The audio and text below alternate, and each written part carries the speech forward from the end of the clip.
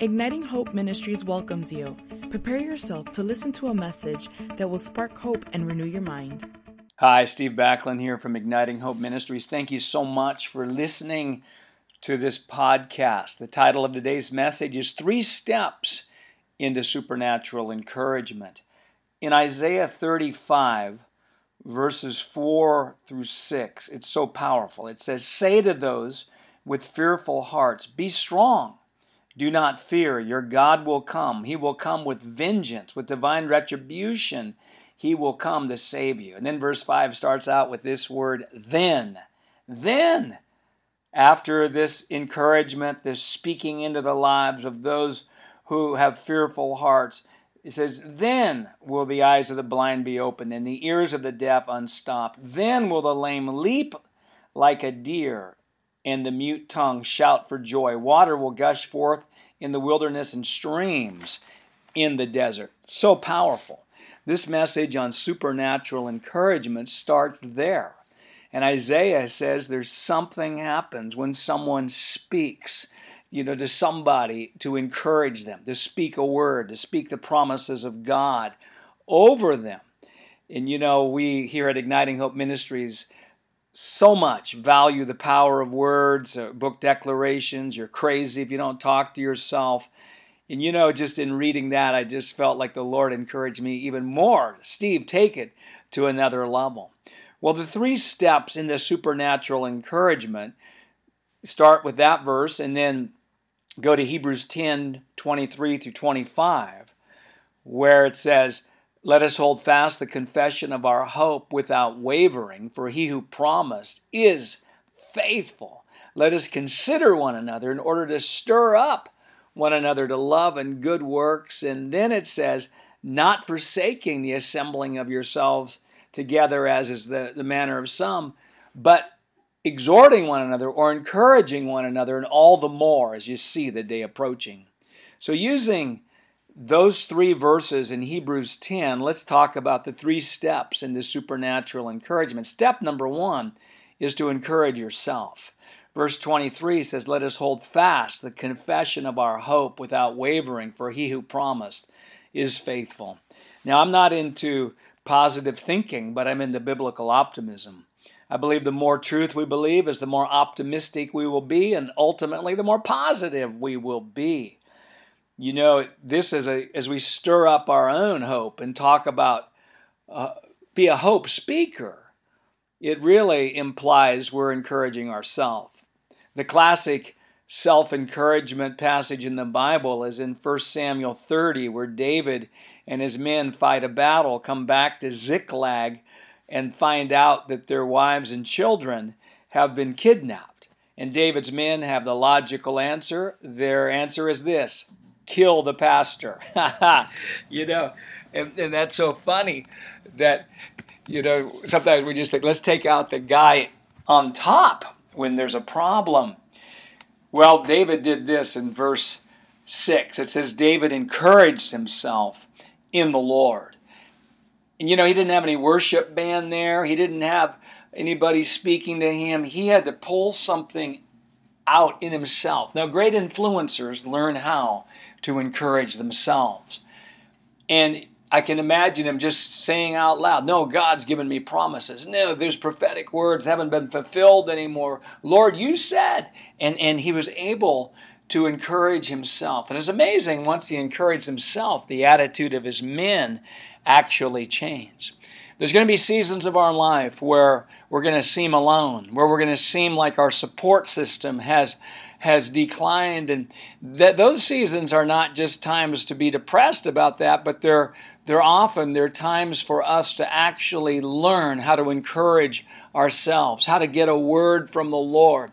Matthew 4:4 says, "Man shall not live by bread alone, but by every word that proceeds from the mouth of God." And so the quality of our life depends on our identifying what God has told us. The more we know, the more we can identify, is the more we'll live. The more we'll be able to encourage ourselves, to inspire ourselves.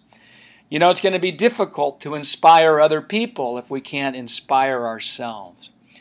So number 1 is Step to supernatural encouragement is this, to encourage yourself. Step number 2 is to encourage others. In verse 24 of Hebrews 10, it says, let us consider one another. Let's look around to one another.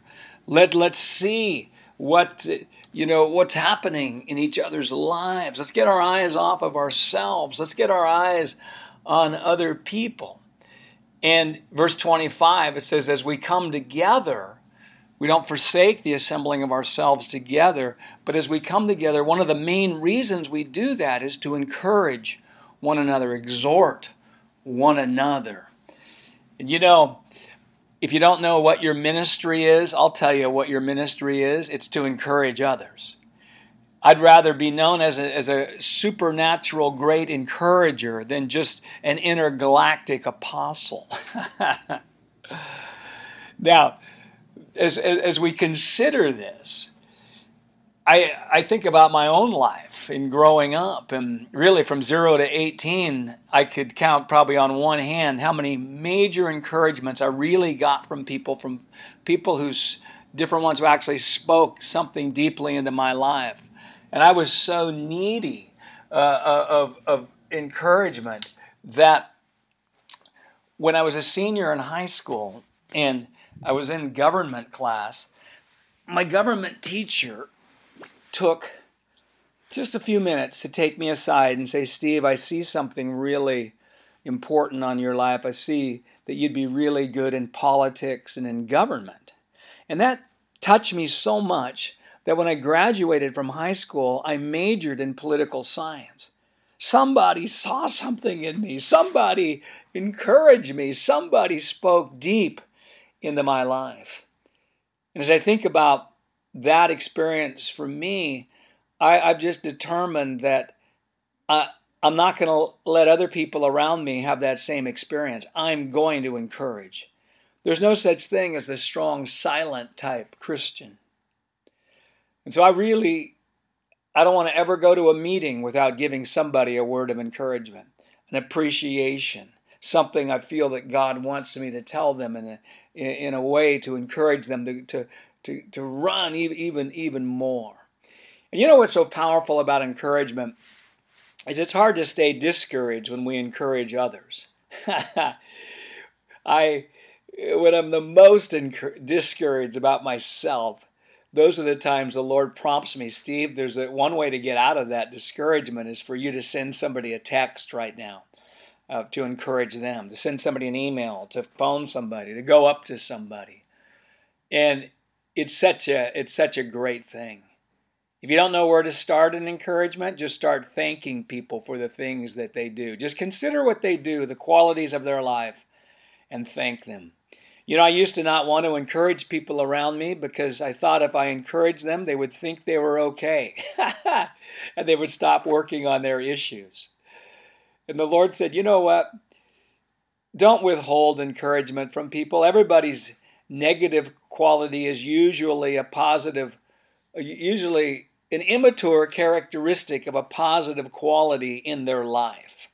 And if you can honor the positive quality, and it's probably going to strengthen your heart connection with them. And if you're to be an influencer in their life, to knock off some rough edges on their life, the likelihood of that happening is going to increase when you actually see them and believe in them. Certainly, we have boundaries in relationships, but in reality, God wants to increase our ability to connect with a wider group of people and to be able to have heart connections and to be able to influence them. And that's going to start from believing in people and expanding the type of people that we would encourage.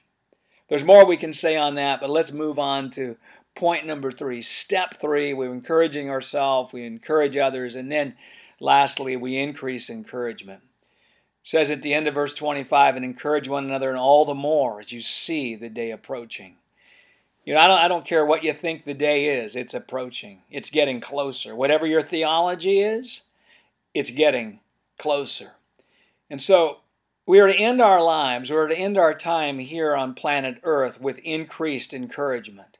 Increased in quantity and increased in quality. Quantity is easy. You just do it more. We're not to, as we get older, we're not to get more cynical. We're actually to encourage more. One of the greatest roles of fathers and mothers in the Spirit, and grandfathers and grandmothers in the Spirit and in life, is to encourage people. That is the overflow that's going to come from true fathers and true mothers. But we also increase it in quality, and that's called prophetic. In 1 Corinthians 14:1, it says, follow after love, eagerly desire spiritual gifts, and especially that you may prophesy. It says, go after all the spiritual gifts, but go after one the most. It's prophecy. And the simple gift of prophecy in the New Testament, according to 1 Corinthians 14:3, is that the prophetic word is for comfort, for edification, for encouragement, exhortation. And we realize that the New Testament prophetic ministry is encouraging. It builds people up. That's what we're supposed to do. And if you don't know how to prophesy, let me just give you a simple tip. Become the most encouraging person you know in your environment, and then ask God to supernaturally take over your encouragement. So good.